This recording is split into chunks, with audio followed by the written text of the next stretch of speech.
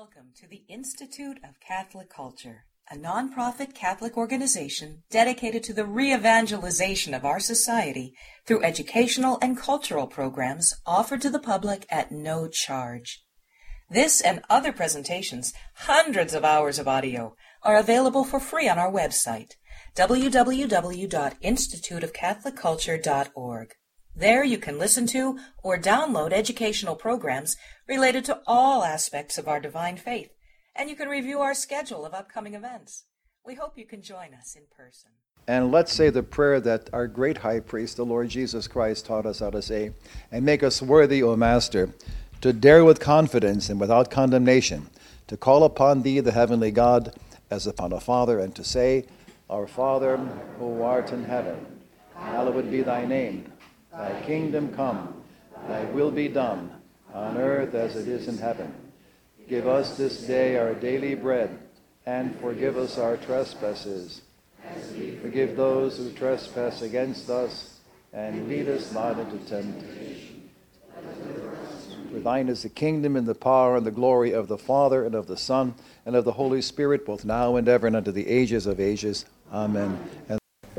We're going to look, just to give you a little bit of an overview of what we're going to be doing over the next 2 weeks. We're going to look first at the Jubilee year and its primary instruction in the Old Testament in the book of Leviticus. So, if you don't have a Bible, does anyone not have a Bible? Don't be embarrassed. I won't come after you today. If you don't have a Bible, we've got some there. Put your hand up. It's okay. Because I don't want you to go through the day without a Bible in your hand because you'll fall asleep. You got those Bibles out there. We're going to look at Leviticus and the initial instruction. Here's our outline. We're going to look at Leviticus and the initial instruction for the Jubilee year. Okay, and we're going to do that right away tonight. Then we're going to look at Leviticus in the context of, you tell me. No, Genesis chapters 1, 2, and 3. Have I been with you this long, my friends? We have to look at the Jubilee year and the instruction of Leviticus in its context in the creation story. Okay? And then from that, we're going to see the Jubilee year as it plays out in salvation history. It is, I'll give you a little insight, the straw which breaks the camel's back at the time of the Babylonian exile. Okay? Extremely critically important for the history of salvation. Okay? Then we're going to look at the Jubilee year in terms of the life of Christ and his work. And then finally, we're going to look at our identity as Christians as called to celebrate the Jubilee year. Okay, those are the 5 things we'll be looking at over the next 2 weeks. The Jubilee is called by the fathers of the church a great mystery. It is also called a restoration to paradise. It is called an anticipation of eternal life. Okay, I'll repeat that. It is called the great mystery, the restoration to paradise, in anticipation of eternal life. Is the Jubilee year important? Absolutely.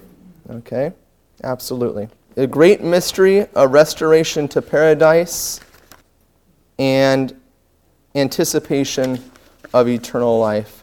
Origen says this: Who is there who has grasped the mind of Christ so well that he knows the meaning of the 7th year of freedom of the Hebrew slaves, and the remission of debts, and the intermission of the cultivation of the Holy Land?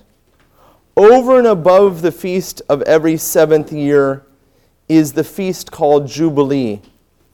No one can ever come near divining its precise meaning or the true import of the prescriptions enjoined by it, except him who knows the Father's will and his disposition for every age according to his incomprehensible judgments and unsearchable ways.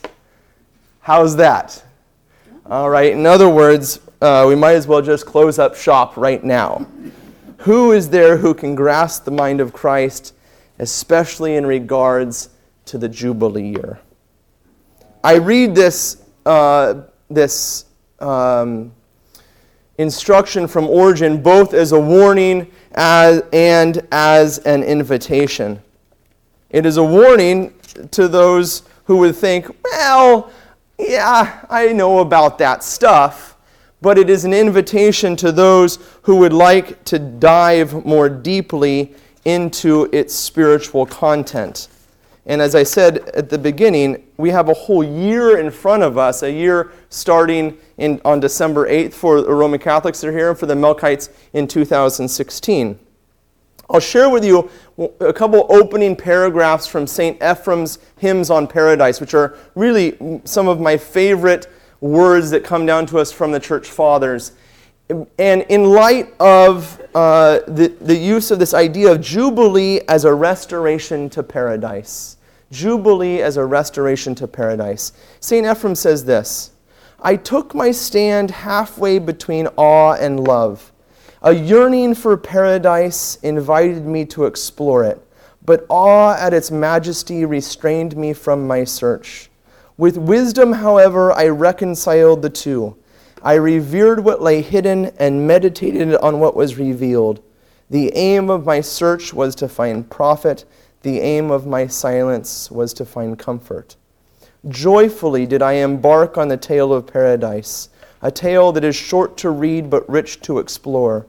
My tongue read the story's outward narrative, while my intellect took wing and soared upward in awe, as it perceived the splendor of paradise. Not indeed as it really is, but insofar as humanity is granted to comprehend it. With the eyes of my mind I gazed upon paradise. The summit of every mountain is lower than its summits. Okay, I read that to you because it's that sense of invitation and yearning and desire.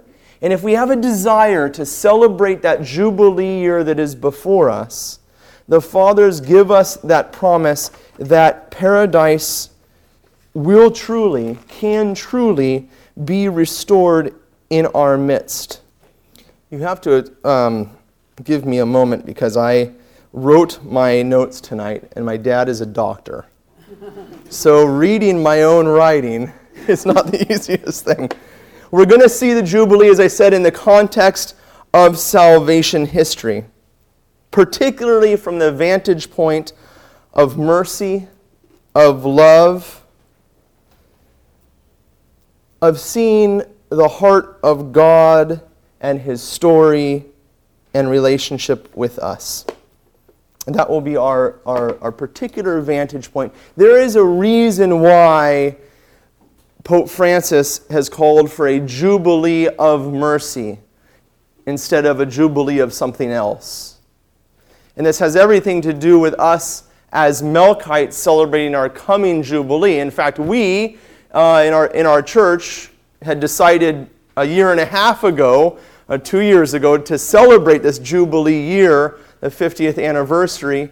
And it wasn't until a few months ago that I found out that Pope Francis was also declaring an extraordinary Jubilee. It's extraordinary because a Jubilee happens every 50th year. Every 50th year. That's why there was a Jubilee in the year 2000, okay, on the 50th year. But now an extraordinary Jubilee. But that Jubilee of mercy is critically important to understand the identity and the nature of what a Jubilee year is. And for those of the Melkite tradition, it has everything to do with who we are and what we are about to celebrate, as we will see in the Scriptures. I ask you to turn to Leviticus chapter 25 then. Leviticus chapter 25. And we will take a fairly extensive look at the instruction given to us in the book of Leviticus on the Jubilee year. Are you with me? Leviticus chapter 25. The Lord said to Moses, I got to tell you how nice it is to be with people that can open their Bibles, because I was traveling recently and, it was interesting. Chapter 25. The Lord said to Moses on Mount Sinai, say to the people of Israel, when you come into the land which I give you, the land shall keep a Sabbath to the Lord. 6 years you shall sow your field, and 6 years you shall prune your vineyards, and gather in its fruits. But in the 7th year there shall be a Sabbath of solemn rest for the land, a Sabbath to the Lord. You shall not sow your field or prune your vineyard. What grows of itself in your harvest you shall not reap. And the grapes of your undressed vine you shall not gather. It shall be a year of solemn rest for the land. The Sabbath of the land shall provide food for you, for yourself and for your male and female servants, and for your hired servants, and for the sojourner who lives with you, for your cattle also, and for the beasts beasts that are in your land, and its yield shall be for food. So you notice the first thing about the Sabbath is it is a time of rest for the Holy Land. Okay? And its fruit, its produce, is to be eaten by certain people. By certain people. Okay? You see that in verse 6. The Sabbath of the land shall provide food for you, for yourself, and for your male and female slaves, and for your hired servants, and for your sojourner who lives with you, as we're going to find out. The Jubilee year is specifically, particularly about those who are oppressed and the poor. Okay? And you shall count 7 weeks of years, 7 times 7 years, so that the time of the 7 weeks of years shall be to you 49 years. Then, after the 49th year, then you shall send abroad the loud trumpet on the 10th day of the 7th month. On the day of atonement you shall send abroad the trumpet throughout all your land. And you shall hallow the 50th year, and proclaim liberty throughout the land to all its inhabitants. It shall be a jubilee for you, when each of you shall return to his property, and each of you shall return to his family. A jubilee of that 50th year, will that 50th year be to you. In it you shall neither sow nor reap nor what grows itself, nor gather the grapes from the undressed vines, for it is a jubilee. It shall be holy to you. You shall eat what it yields out of the field. In other words, don't go out cultivating on the Jubilee year. It's a year of rest. Okay, so will they eat from what's in the field? Absolutely. Will they pluck from the vine? Absolutely. But they will not go out there and work it and cultivate it. They will rely totally upon the mercy of God. They will rely totally upon His gift. And here's the key in verse 13. In this year of Jubilee, each of you shall return to his property. And if you sell to your neighbor or buy from your neighbor, you shall not wrong one another. According to the number of years after the Jubilee, you shall buy from your neighbor, and so on. He goes on, okay, in verse 18. Therefore, you shall do my statutes and keep my ordinance and perform them, so you will dwell in the land securely. This is an important point about the Jubilee. If Israel of old, and obviously as we're reading this, we're also going to start to apply this to us. If we are going to dwell in the land securely, if we're going to receive God's blessing, he says, you better follow this instruction specifically. Okay? Look at verse 39. Verse 39.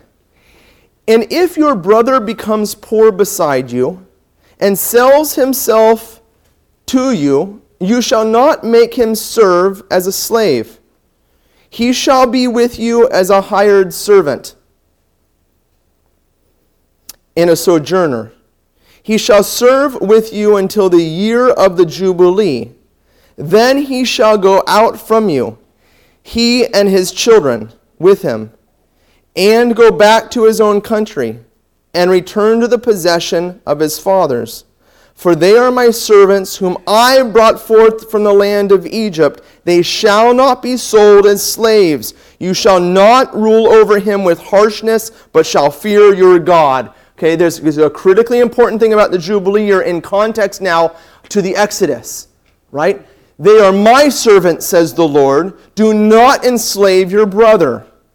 And if your brother becomes poor beside you, then on the year of Jubilee, you shall release him from servitude. If he becomes indebted to you, very important, if he becomes indebted to you, on that year you will release him from his debt. Look at verse 47.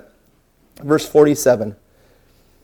If a stranger or sojourner with you becomes rich, and your brother beside him becomes poor, and sells himself to the stranger or sojourner with you, or to a member of the stranger's family, then after he is sold he may be redeemed. One of his brothers may redeem him, or his uncle or his cousin may redeem him, or his near kinsman belonging to his family may redeem him, or if he grows rich he may redeem himself. He shall reckon with him who bought him from the year when he sold himself to him until the year of Jubilee, and the price of his release shall be according to the number of years. The time he was with his owner shall be rated as the time of a hired servant. If there are still many years according to them, he shall refund out of the price paid for him the price for his redemption. If there remain but few years until the year of Jubilee, he shall make a reckoning with him. According to the years of service due from him, he shall refund the money for his redemption. As a servant hired year by year shall he be with him. He shall not rule with harshness over him in your sight, and if he is not redeemed by these means, then he shall be released in the year of Jubilee, he and his children with him. For to me the people of Israel are servants. They are my servants, whom I brought forth out of the land of Egypt. I am the Lord your God.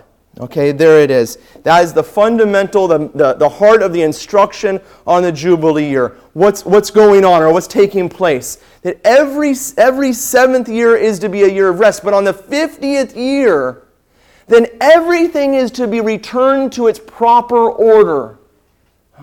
If I have sold off land from that because I was poor, then I will gain that land. All land will return to its proper allotment to the families every 50th year.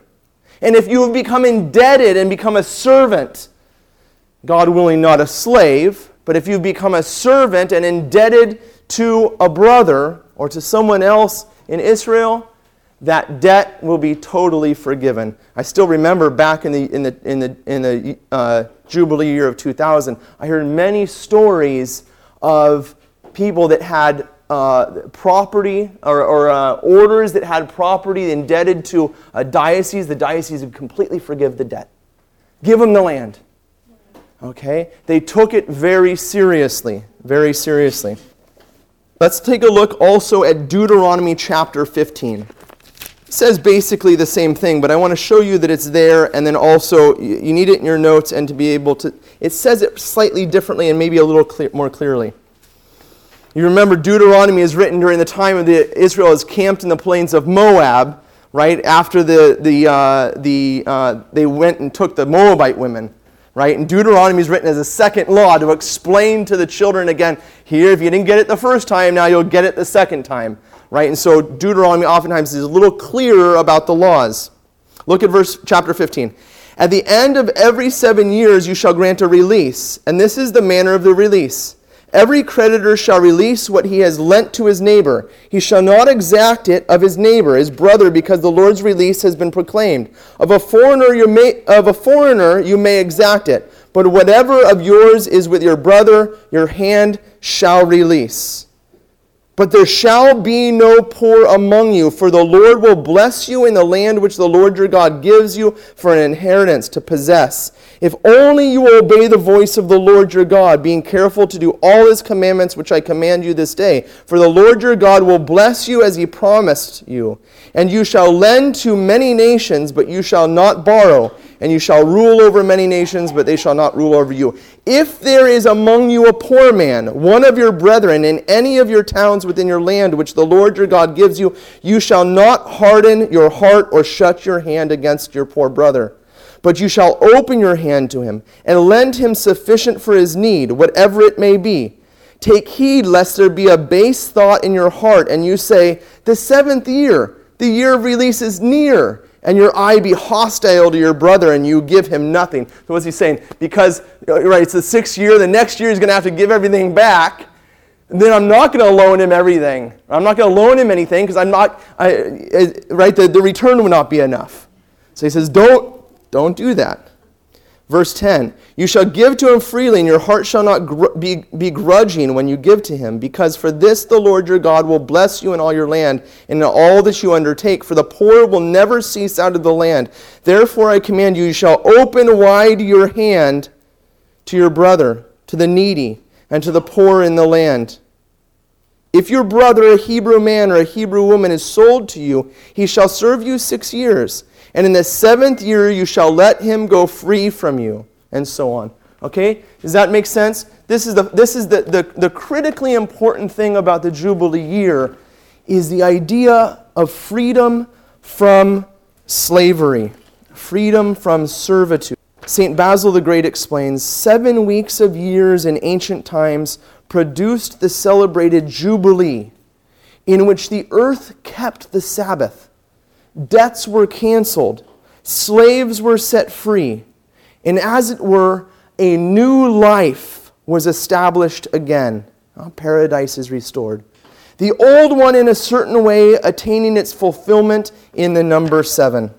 The key, then, to understanding Leviticus and the Jubilee is the restoration to our original state. Restoration to the way God had planned it to be. Tim Gray, Dr. Gray says, For Israel, the 7th day of the week, the Sabbath, was the sign of the covenant God made with her at the time of her exodus from Egypt. In addition, every 7th year was a Sabbath year, from which we get the term sabbatical, a year-long sign of the covenant. After a series of 7 Sabbath years, for a total of 49 years, the next year, the 50th, was to be a year-long festival of joy, jubilation, and celebration. The 50th year was the year of Jubilee. The Jubilee year was the Sabbath of Sabbaths of Sabbaths. The covenant sign par excellence. End quote. In order to understand, then, the Jubilee within its proper context, we must recall that the instruction of this year of jubilation was given during the time of the Exodus, when God released Israel from bondage to slavery. The year of Jubilee was therefore meant to recall to the Jewish people the mercy of God in releasing them from bondage in Egypt. But it must be understood in light of the events of the story of Adam and Eve and the fall from paradise. N.T. Wright says that the Exodus had long been associated with the act of creation itself. Ultimately, then, the Jubilee year, the proclamation of the Jubilee year, should not be understood simply in the light of the story of Exodus alone, but in the light of the Sabbath day of paradise. The Exodus itself must be seen fundamentally as an act of recreation. As David Chilton says, God's saving of his people through the Exodus was a reenactment of the history of creation.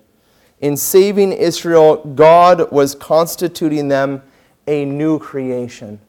Do you see then the Exodus and what's going on during that time? The instruction in Leviticus and Deuteronomy is simply about taking the people of Israel out of slavery in Egypt and giving them once again their proper identity as children of God. To understand that, then, we need to see the instruction of Leviticus and the release of the slaves and the return to the land in the context of the great Sabbath day of the book of Genesis, our original calling in the Garden of Eden. Okay, so let's turn then back to Genesis chapter 1. Genesis chapter 1. I've shared this quotation with you before, but I think it's worth sharing again from St. Athanasius. The first fact that you must grasp is this: the renewal of creation has been accomplished by the self-same Word who made it in the beginning. Thus, there is no inconsistency between creation and salvation. For the one Father has employed the same agent for both works, fashioning the salvation of the world through the same Word who made it at the first. And here's where that risk or that I think that danger comes in. When we dislocate the work of Christ from the Old Testament, number one, and we dislocate what we're doing today from salvation history. If we want to understand what we're doing as Christians and what the church calls us to do, we always have to refer to the greater story of God's work among His people, and ultimately back to the story of creation, where we see the way God had made it in the beginning for us to live. And if we don't do that, if we don't constantly keep the story of Genesis as our context for the work of Christ and our context for us today as Christians, then we risk dislocating salvation from the problem. If we forget about the problem and we forget about God's original plan, then Jesus becomes, Johnny-come-lately, right? The God's Band-Aid when the devil outdid him. Not at all. Jesus' work and our life as Christians is always to be understood in the context of Genesis chapters 1, 2, and 3. And if we do that, then I believe we will be safe from the problem of dropping the title Jubilee Year from the year of mercy.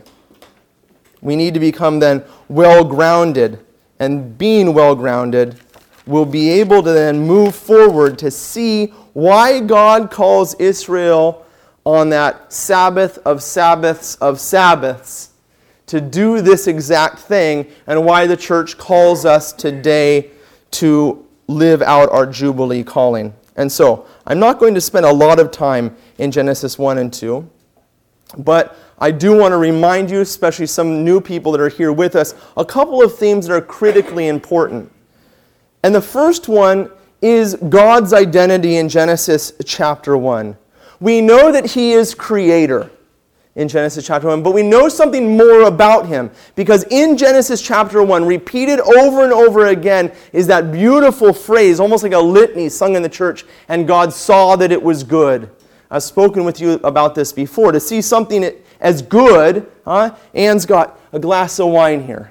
Looks good, right? She saw it as good and she went and got it. And she's bringing it to herself. To see something as good is to see it as desirable. And desire is the most fundamental movement of the will. And when the will is oriented at the most important things, we call that desire love. And God saw that it was good, and God saw that it was good. God saw that it was desirable. Love is the desire to share one's life with the beloved. No greater love hath any man than to give his life for his friend. Love is the gift of the lover to the beloved of the most important things. And what is the most important thing but our life? Love seeks to share the life of the lover with the beloved. And God saw that it was good, and God saw that it was good. Revealed to us in Genesis chapter 1 is the great mystery of God's love for His creation and His desire to divinize His creation. If you want to know why in our church we take water and wine and oil, the common things of this world, and we sanctify them, we divinize them, we fill them up with God's life, it's not because the church invented that in the 3rd or 4th century or 5th century. It's because it's God's original plan for His creation. And God saw His creation. He saw the water and the oil. He saw the bread and the wine.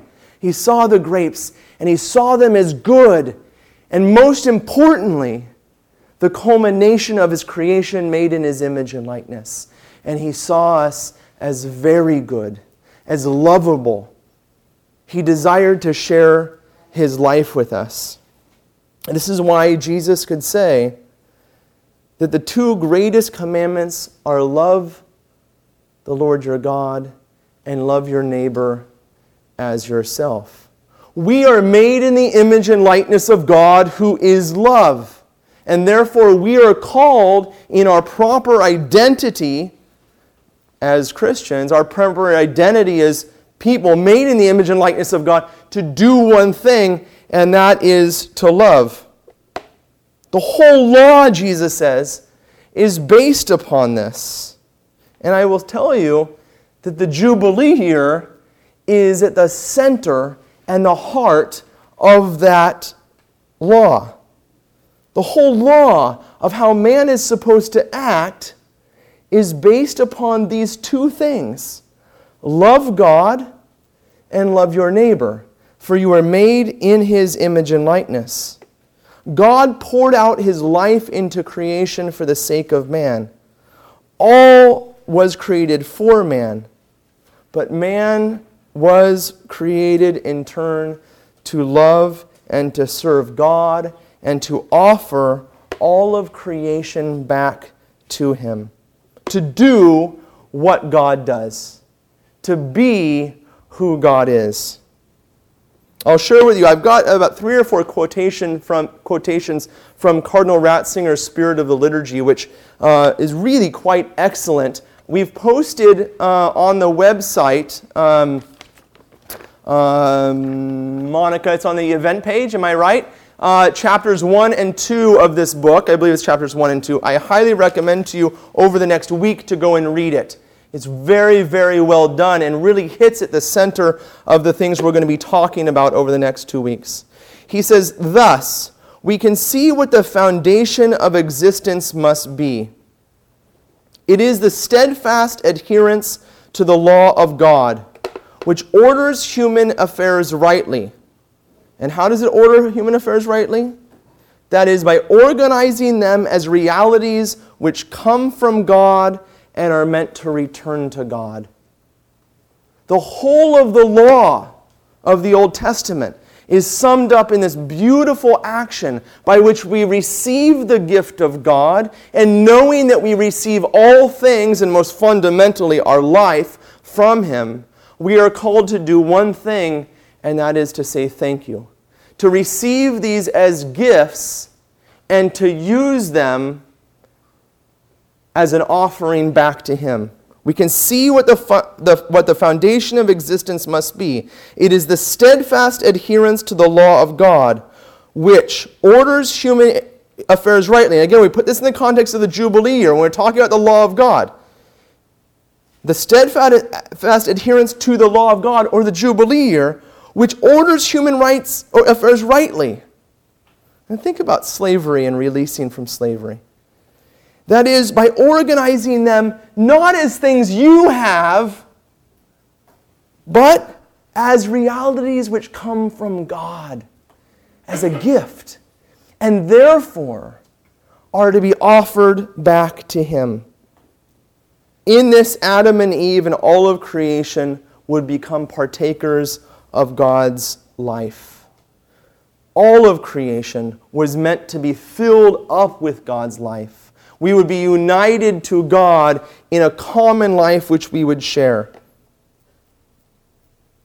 Notice, I've shared this with some of you before, but I believe it bears repeating. Notice the commands which are given to Adam and Eve: to be fruitful and multiply, to till and keep the garden, and to have dominion. In each one of these things, the gift which God has planted in creation is given to us to cultivate, to grow, to make prosper, to make fruitful and multiply. In other words, to continue to give the life which God has first given us, and to offer that whole life back to Him.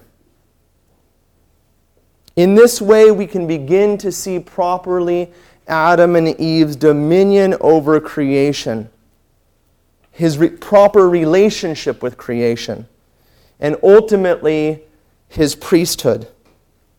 Ultimately, his priesthood. There's one more ingredient that I think is critically important before we can set behind us the story of Genesis. And that is to see the whole of creation, the whole of the story of creation, as not ending with Adam and Eve, but brought to its perfection on the seventh day, the great Sabbath day of creation.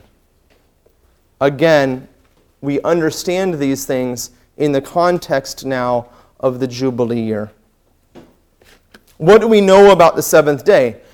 On that day, God rested, and when God rested, He blessed creation. And I've said this before, but when a thing is blessed, it is filled up with God's life.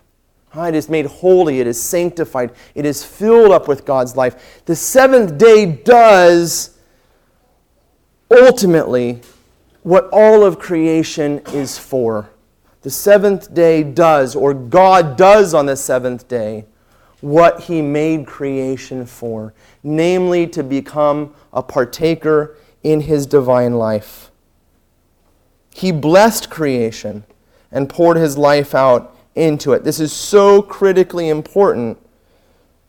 The seventh day was meant to be the day in which Adam and Eve and all of creation entered into a covenant with God. In a covenant, two parties become one. Husband and wife become one flesh. On that seventh day, when God blessed creation, He gave the most important thing He could give, namely His eternal life, to the created order. He filled it up. He blessed it. He filled it up with His own life. And when He did that, we could say about the things of creation what we could say about God, because they shared that most fundamental thing together, namely a common life. God's life was found among men. The seventh day is marked by the attribute of love. Love seeks to share its life with the beloved. The seventh day was for love. Again, Cardinal Ratzinger says, creation moves toward the Sabbath, to the day on which man and the whole created order participate in God's rest, in His freedom. Creation exists to be a place for the covenant that God wants to make with man. The goal of creation is the covenant, which is the love story of God and man. I'm going to read that together for you again, because it is so important to get this as we look toward the Jubilee year and the work of Jesus Christ. Creation moves toward the Sabbath, to the day on which man and the whole created order participate in God's rest, in His freedom. In His freedom. Creation exists to be a place for the covenant that God wants to make with man. The goal of creation is the covenant, which is the love story of God and man. Knowing what love is, that sharing of the life with the beloved, you can see how love is the center, it is the nature, it is the reality of the covenant itself. He mentions their freedom. And I stressed that because, primarily because we're speaking about the Jubilee year regarding freedom for those that are oppressed, freedom for those that are in debt, freedom for those that are in slavery. And as we move toward next week and our discussion about our own relationship with the Jubilee year, we're not simply talking about physical slavery. Jesus has come to free us not just from Egypt. He has come to free us from our sins. Love is the center of the covenant. And love requires as a foundation, or as the atmosphere, if you will, of paradise, freedom. Where there is no freedom, there is no love. Love cannot be coerced. Freedom and love must go together. Freedom, as I said, is the atmosphere of paradise in which authentic love can take place. Freedom is the atmosphere of the covenant. Without freedom, there cannot be a shared life. Slavery is an insult thrown into the face of God. Slavery is an insult thrown into the face of God. And I want to stop here for a minute because I believe that today we struggle with a proper notion of authentic freedom. There is, of course, authentic freedom, but there is an abuse of freedom. There is an abuse of freedom, and we need to make a distinction between these two. Freedom is the freedom and ability to do good, not to do evil. We are not free to sin. We have that ability as a result of our freedom. But God does not give us the freedom to do evil. That is an abuse of freedom. Freedom is not license, which is exactly what our modern society would like it to be. Freedom does not equal independence. Freedom does not equal independence. As Cardinal Ratzinger says, freedom is a gift of God and is the foundation and atmosphere of the covenant. Freedom is the necessary context of true love. I'll continue that quotation I read earlier. Anarchy is the parody of freedom. There you go. You should come and see my handwriting this morning. Yes, I'm a graduate from Catholic school education. Okay. Creation moves toward the Sabbath, to the day on which man and the whole created order participate in God's rest in His freedom. Creation exists to be a place for the covenant that God wants to make with man. The goal of the creation is the covenant, the love story of God and man. He continues. The covenant is a relationship, God's gift of Himself to man, but also man's response to God. And man's response to God, who is good to him, is love. And loving God means worshiping Him. Here begins the spiritual creation, the creation of the covenant. Creation looks toward the covenant, but the covenant completes creation and does not simply exist alongside of it. So I want to challenge you. How does creation move toward communion with God? This is what he says. Creation moves toward the covenant. Creation moves toward communion with God. God has planted the seed, and now creation is supposed to develop, be perfected, and come into communion with God. How is that to happen? How is that to happen? Creation moves toward the Sabbath. How does that happen? How does creation, the trees, the things of this world, you and I, how do we come into that covenant relationship with God? By giving back to God the gifts He gives us. By giving back to God the gifts He gives us. Dibby, you are exactly right. Here is the fundamental identity of Adam and Eve as priests of paradise. As priests of paradise. Remember, Adam and Eve were made in the image and likeness of God. Adam and Eve's dominion and their priesthood is found here. Being in the image and likeness of God who blesses. Blessing is the bestowing of God's life upon the created order. Adam and Eve were meant to image God,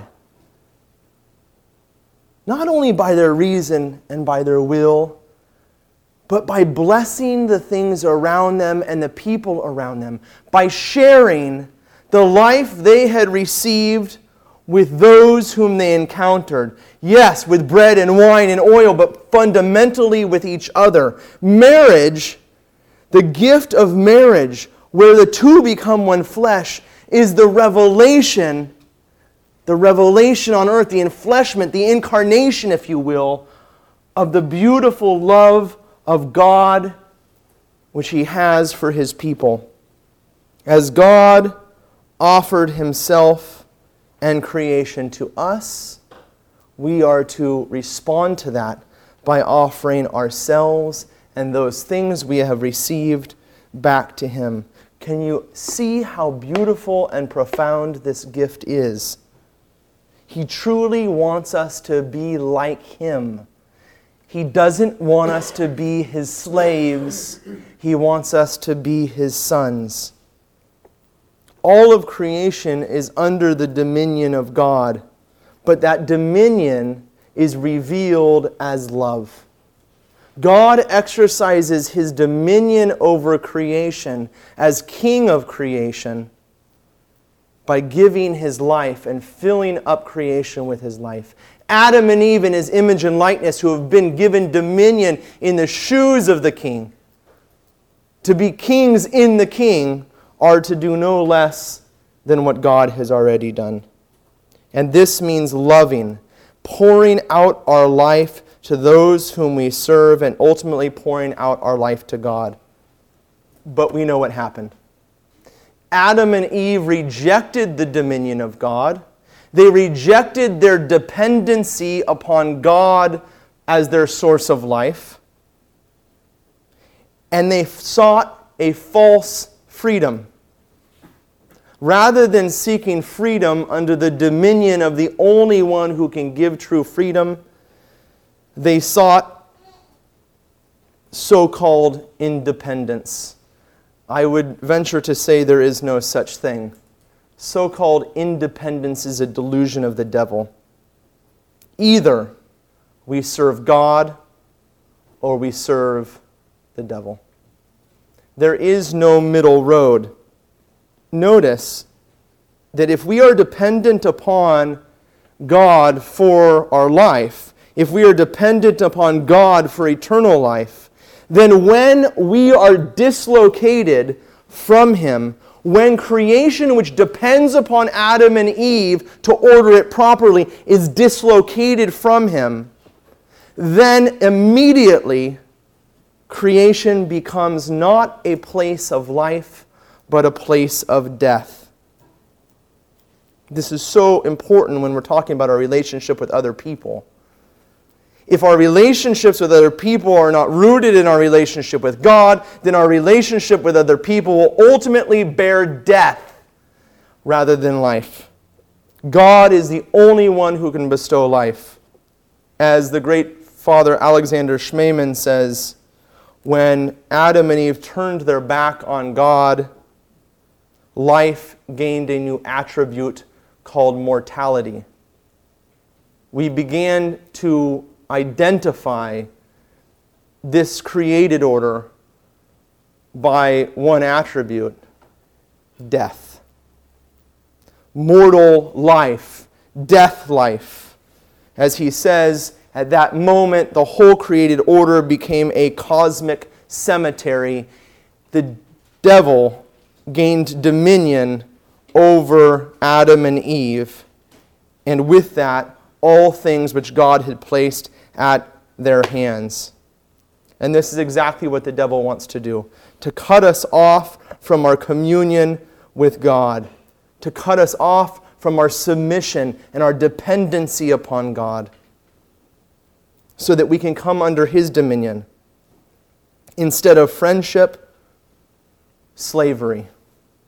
Instead of freedom, coercion. Instead of love, death.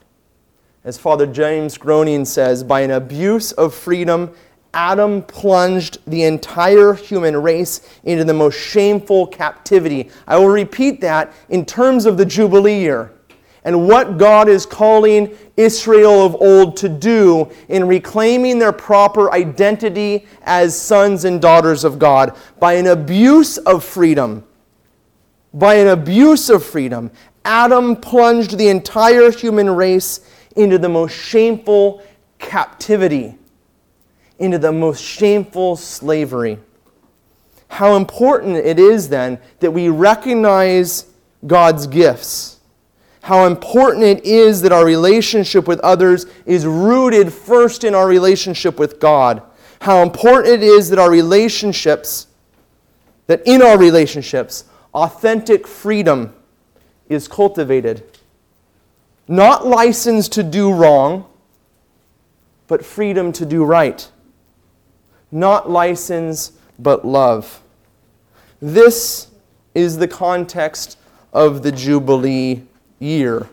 This is the context in which God calls His people to release and to grant freedom to those who are oppressed, to those who are in slavery, because that is not the work of the children of God. That is the work of the devil. St. Ephrem says that the entire aim of God, henceforth, from the moment of the fall, has been to effect the means for Adam and all of humanity to return to paradise.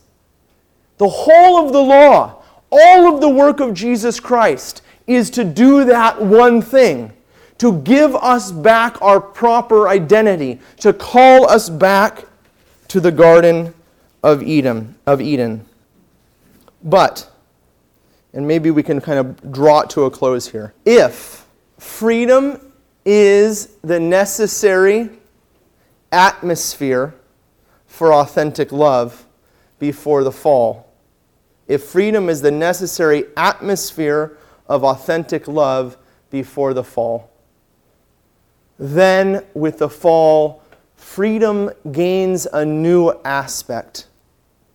Freedom requires something more, and that is forgiveness and mercy. In Pope Francis's announcement of the Jubilee year, he says, as we can see in sacred Scripture, mercy is a key word that indicates God's action toward us. He does not limit Himself merely to affirming His love. Again, when I'm saying these words, make sure these things are coming back to you from the idea of covenant and shared life. He does not limit Himself merely to affirming His love, but makes it visible and tangible. Love, after all, can never be just an abstraction. By its very nature, it indicates something concrete. Intentions, attitudes, and behaviors that are shown in daily living. The mercy of God is His loving concern for each of us. The mercy of God is His loving concern for each of us. The mercy of God and love are two aspects of the same reality. He feels responsible. That is, He desires our well-being. He wants to see us happy, full of joy and peaceful. This is the path which the merciful love of Christians must also travel. As the Father loves, so do His children. Just as He is merciful, so we are called to be merciful to each other. It is in this context of being in the image and likeness of God who loves, in a post-fallen state in which love gains, if you will, that aspect of mercy, in which that aspect of forgiveness becomes the necessary atmosphere for authentic freedom, which is the necessary atmosphere for authentic love, which is the necessary atmosphere for salvation, for having eternal life within us. Mercy, forgiveness, becomes the foundation for true freedom and true communion with God. Without forgiveness, without mercy, man is left in his slavery, and we are made in His image and after His likeness. If in the Exodus God calls us back to Him as His sons, if in the Exodus God, as St. Basil says, calls us back to creation, to our original identity, then in the Exodus, in the Jubilee year, God calls us to restore in our actions what God has done in the beginning of the world, namely to love. And again, love requires the atmosphere of freedom, and freedom requires, in a post-fallen world, the atmosphere of forgiveness and mercy. Next week we will turn back to Leviticus, but we will look specifically at the Babylonian exile. As I said to you, the Jubilee year plays a critical role in the fall of Jerusalem to the Babylonians. And Jesus' ministry, his work, always is seen in the context of that problem, because that problem was never resolved. When Jesus steps into this world and travels to Nazareth and enters the synagogue to unroll the scroll of Isaiah, he fulfills not only what Israel failed to do at the Babylonian exile, but he fulfills what Adam and Eve had failed to do in the beginning. Thank you very much.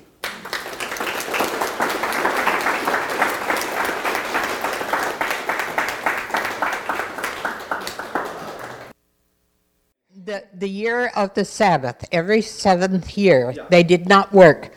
On the 50th year was the Jubilee year where they celebrated. Does that mean they had 2 non-working years in a row? Yeah, it appears so. And the Jubilee year is specifically for the rejoicing. The term Jubilee, it's debated the real meaning of it, but it appears to be the sound of the trumpet. Remember, they go around, they blow the trumpet and announce the Jubilee year, okay? So it's the year of rejoicing in freedom, which makes total sense, right? It's this return to paradise where everything is made right. Yes, apparently so. But, you know, I didn't consult, you just reminded me to consult a book that I have on this topic. So if you email me, remind me to consult that book, I'll do it. Okay? All right. You spoke of Adam and Eve being priests, and again in the Christian era we're called to be a nation of priests. I'm confused by that. How am I to be a priest? Okay, what does it mean to be a priest? To be an elder, right? Presbyteroi, is to be an elder, to be one who gives on to those around you. So the gift of Adam and Eve's priesthood and the gift of your priesthood through baptism, and this is something, I'm glad you brought it up, because I always say this, well, people say, when are you going to be ordained? That's what they ask me, if I'm ever going to, because my brother got ordained a priest, so now that's the question I get all the time. Well, what about you? When are you going to be? I said, I am ordained. And they said, well, I said, no, I'm a deacon. I said, not only that, you're ordained. And this is a fundamental problem, that we don't understand our baptism as being effective, ultimately. I think ultimately today we're a bunch of Protestants who really don't. I'm sorry if the Protestants are in the room watching tonight. I love you. But I really think we have a misunderstanding, or say a weak understanding, a very weak understanding of what baptism is and does, okay? When you are baptized into Christ. Thank you. Into Christ. And Jesus is the great high priest who offers his life to God and his life to his neighbor, right? He is the one who loves God and loves his neighbor. This is our calling as being baptized members of the church. The gift of priesthood, the gift of kingship, both of them are rooted. The gift of being a prophet, that's a great one too, because we don't think about that. Well, I'm a prophet? You're a prophet of God. Now that doesn't mean you're a fortune teller. Prophets aren't fortune tellers. Prophets are ones who speak the truth. Okay? I'll come back to the priesthood thing in a second. The prophet one is maybe a little bit easier and more helpful. When you are baptized into Christ, you are given the gift of being in Christ. The church itself is Christ on earth, which is why we believe that the church is infallible. And you say, what? The church is infallible? He says, you, and you, and you, and you, as members of the church, are infallible. As a corporate entity, the church is infallible because it is in Christ. And I would challenge you to go back and I want you to read your catechism, the Catechism of the Catholic Church on infallibility. Okay? The Catechism of the Catholic Church starts its section on infallibility where? What's the first paragraph going to be about? Who's infallible in the church? It doesn't start there. Thank you. Jesus is the center of the church. Jesus is infallible. Why is Jesus infallible? Because he's God. All right? We are baptized into God, therefore the church is infallible. Okay? Your faith is an infallible faith. So you go back and read that section. You are a prophet of God. You are also a king of God, which means you can order creation properly. You are also a priest of God, which means you can give the gift of life that you have received. This is the problem we have today. Christians go around thinking, well, I'm just me, I'm nothing. You have been elevated. You are a participant in the divine nature. You have a new nature, which means you can do things which other people can't do. Okay? Now, there's also the gift of ministerial priesthood in the church, by which certain members do certain things. Absolutely, certainly. But that gift of priesthood is first true about Jesus, because he's God. Then it's true about the church and you who are baptized into the church, into Christ. Right? And then it's specifically lived out in particular kind of ways by certain members who are hands or feet or eyes or ears, depending on the gift you've received. Okay? So always go back to the original. Nothing in Christianity is new. It is the restoration of God's original plan. God will not be outdone. Deacon Sabatini, you mentioned the seventh year as a Sabbath year. Is there anything the church has done historically, traditionally, to recognize that? That's a good question. I don't know the answer to that. I don't think so, except for that I was mentioning earlier, Dr. Gray's point about the sabbatical year being, right, the sabbatical year is that year in which teachers don't have to teach for, which I'm starting to wonder whether that's actually going to be true for me. When you were talking about Adam and Eve and by his abuse of freedom, plunging the whole entire world into slavery, I couldn't help think about the weight on his shoulders. I mean, how could anybody possibly bear that weight? And then you mentioned, then comes along God's mercy and forgiveness. Yeah. So the reason I asked that question was because that's the reason why the picture is used. What does Jesus do? He finds the lost sheep. He finds us in Adam and Eve, right? Weighed down by the weight of our sins. And he picks us up, puts us on our shoulders, and walks us home. He literally puts us on, right? He takes our humanity and rejoins it to his divinity. He does in himself what Adam and Eve were supposed to not do on their own, but with God, right? That Jesus is the new Adam, like in a real kind of way, right? I mean, you've got this gift of God's life and the gift of humanity, and they're joined together as one. He is the new covenant. A covenant is a joining of two parties as one. He's made one. And the new covenant can never be broken this time. Why? Because it's not the human who is now receiving the gift of divine life. It's God who is now reaching down and bringing humanity to himself. And that can never be broken. It's no longer on Adam's shoulders or choice, if you will. It is, but yeah.